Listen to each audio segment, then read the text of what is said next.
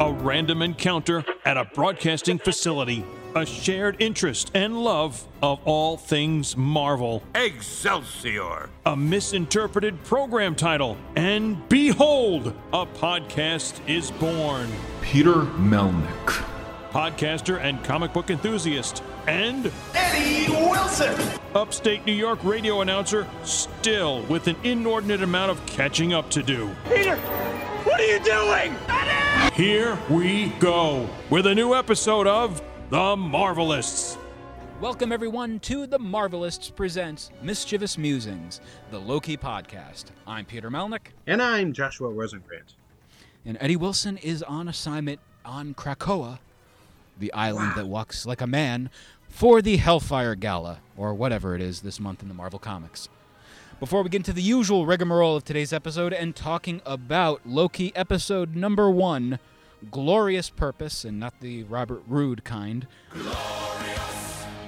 We want to tell you all at home how you can get a hold of us on our social medias. Go on Twitter, Instagram, Facebook, at The Marvelists. You can find us individually on social media.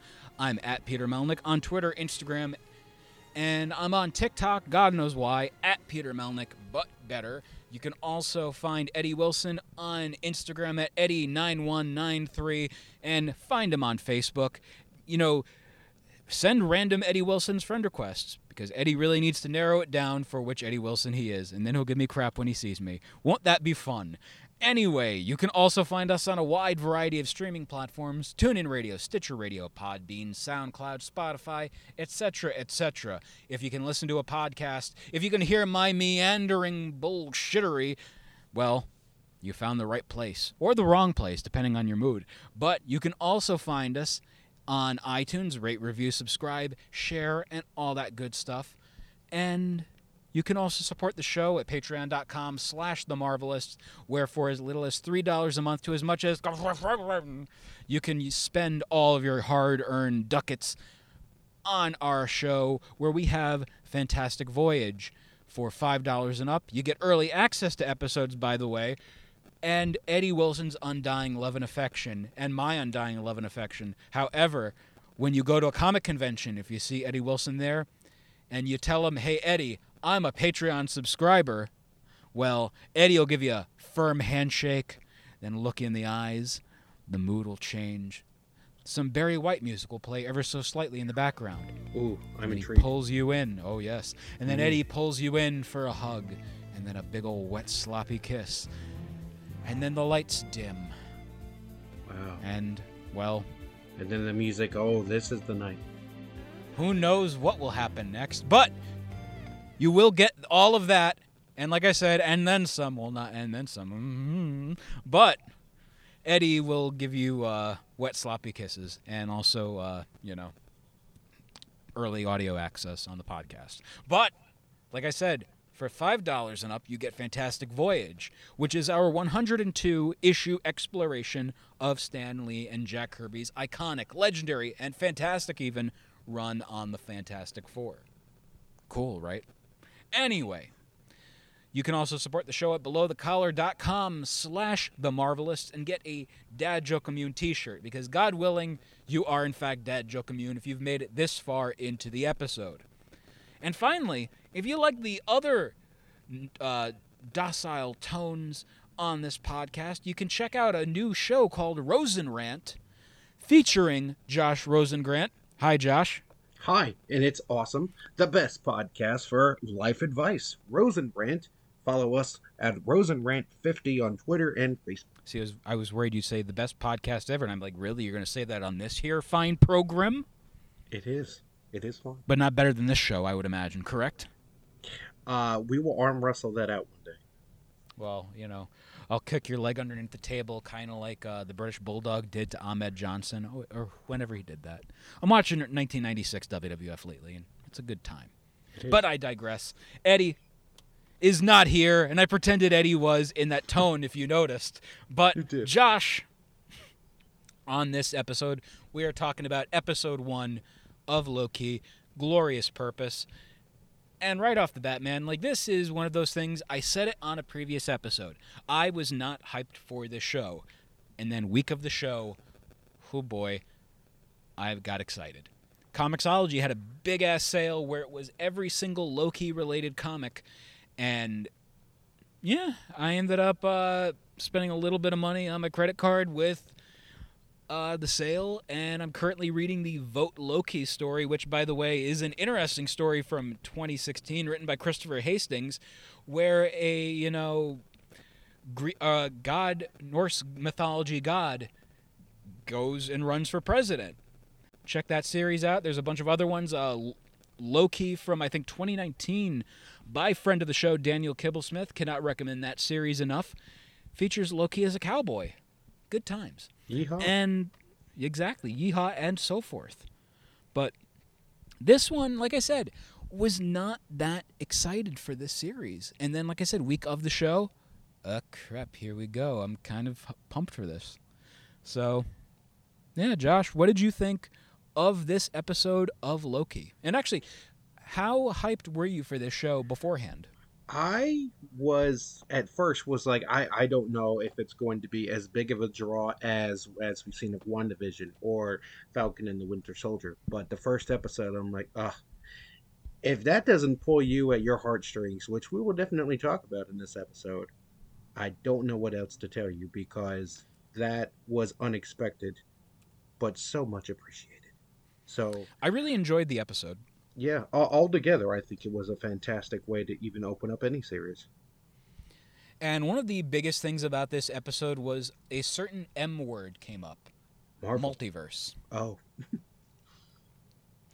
Right off the bat, we're getting that word mentioned and the ramifications of what this could all mean. And it got me thinking, the first 3 series on Disney Plus are tying into future movies.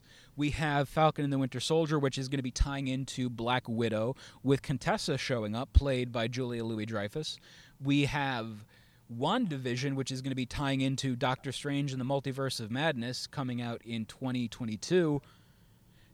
And this movie might be tying into Spider-Man and Doctor Strange. We don't know yet, but a lot of really interesting things with that decision of the multiverse aspect. And we have everything going on in regards to the TVA, the Time Variance Authority, I believe. Yes. I'm reading the notes. The Time Variance Authority, and again, just stuff I would not have expected to be as excited about as I am. What did you think overall with the incorporation of the TVA? An unexpected group. I did not, because he just pops out of nowhere, and then even when you watch the film, you're like, where did he go?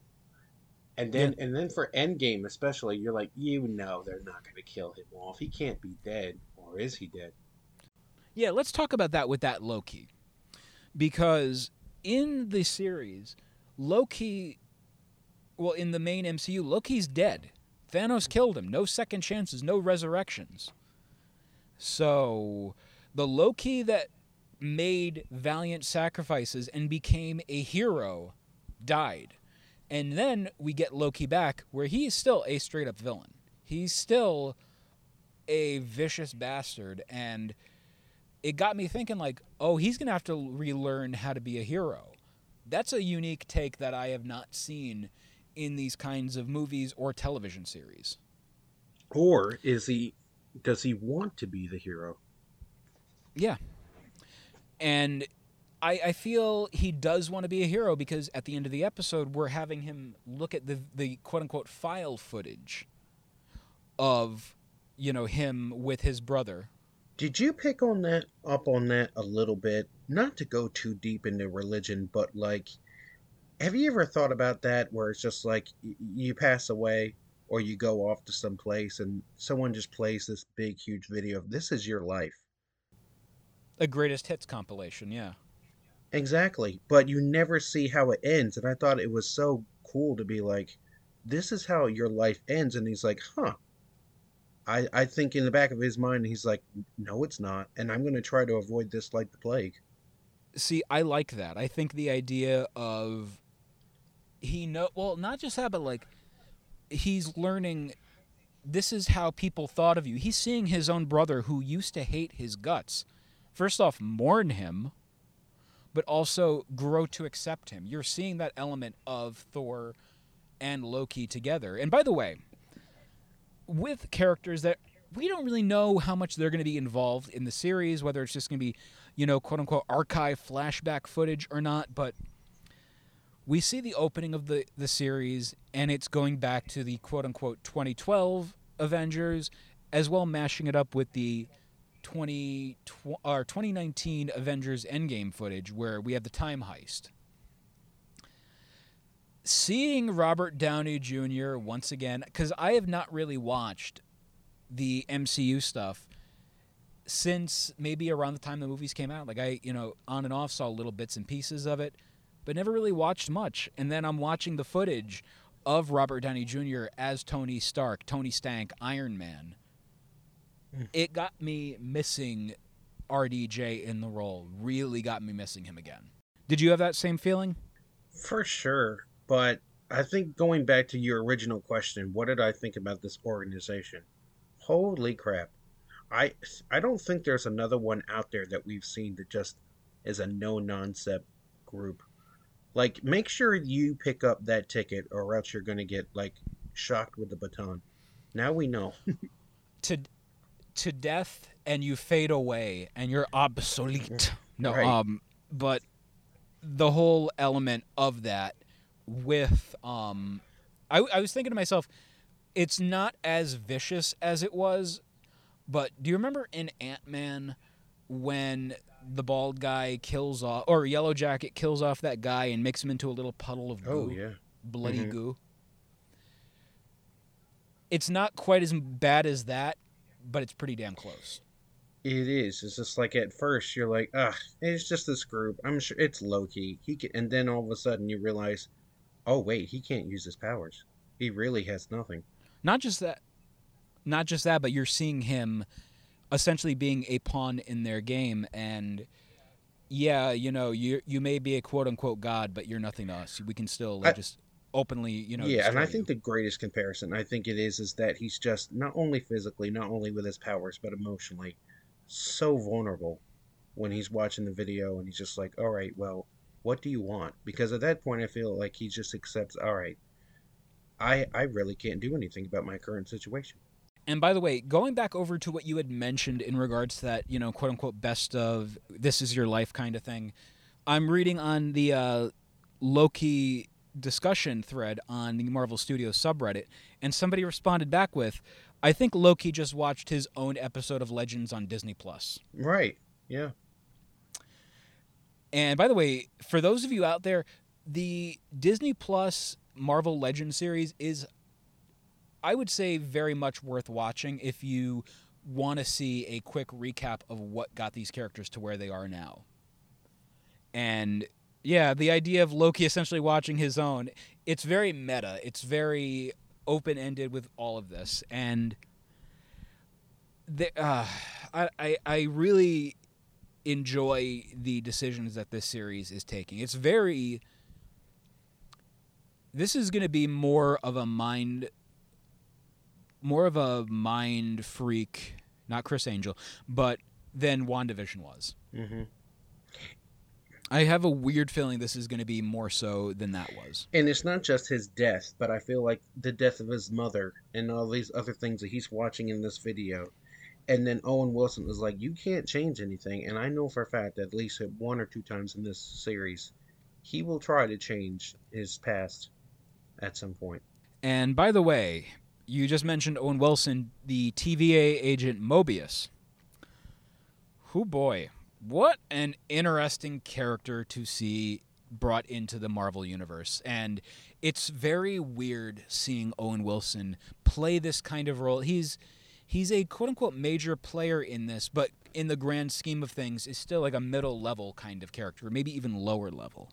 But for this, top level, And I would say seeing him involved in this, again, it's such a cool thing. As a big fan in the mid-aughts of watching a lot of movies around that time, seeing one of the guys from Starsky and Hutch, from Shanghai Noon, all those kind of movies, make his debut in the Marvel Cinematic Universe is kind of cool. And the idea of the TVA, One of the things about the TVA that really got me was the overall aesthetic of what the TVA looks like. It's very much a 1970s kind of looking place. You know, with the dated looking yet somehow still futuristic looking technology. You have the very formalness of it. And by the way, how formal all of this, I want to know where this place is in the grand scheme of things in the Marvel Universe, where the building is, where this is, where that is, because you hear comments and lines pertaining to the TVA, one of which comes from the character Casey, the desk jockey, who goes, I don't know what a fish is. I live at my desk. Are they born to work and live in this kind of place? You know, it's so strange and bizarre, and I love it. Yeah, well, going back to the actual group that takes Loki in, do you remember Fallout 4? Yes. The whole video package that was shown for this episode and the group itself reminds me of one of those groups that was in the video game Fallout 4. It's that kind of feel.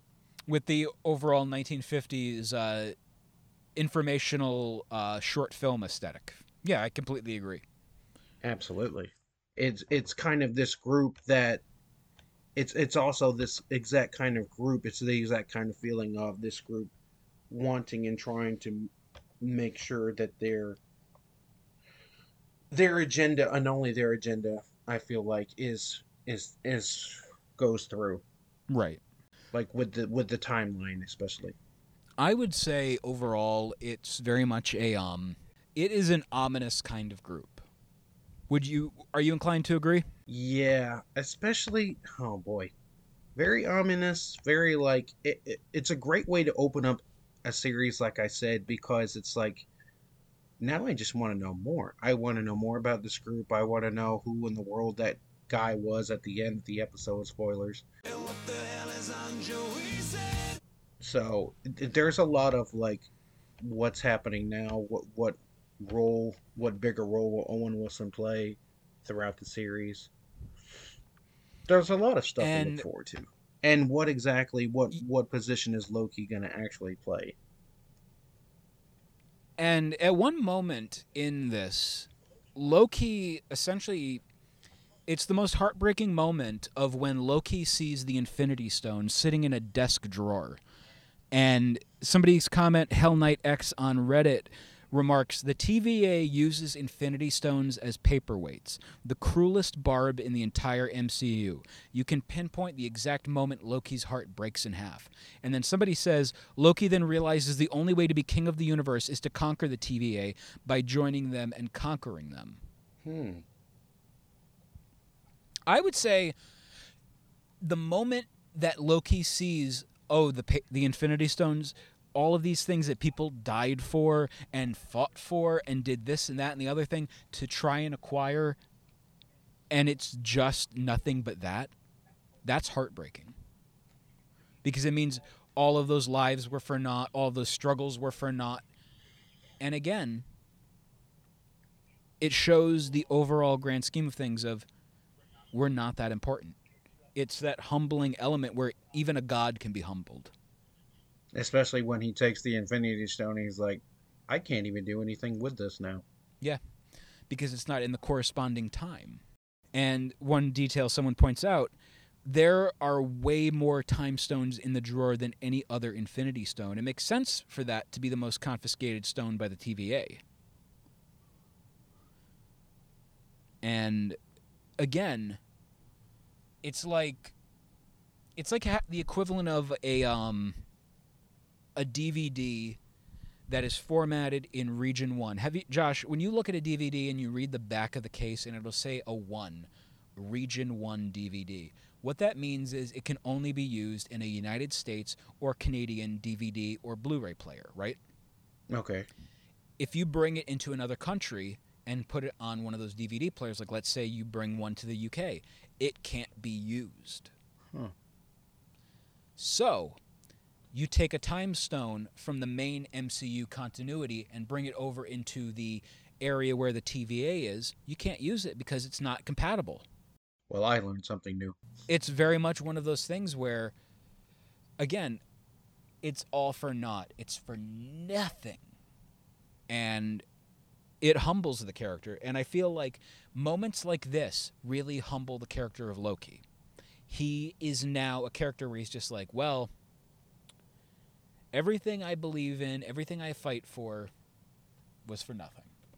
And I feel like this version of Loki also has not really understood that his family, Thor, Odin, and his mother, actually truly cared about him.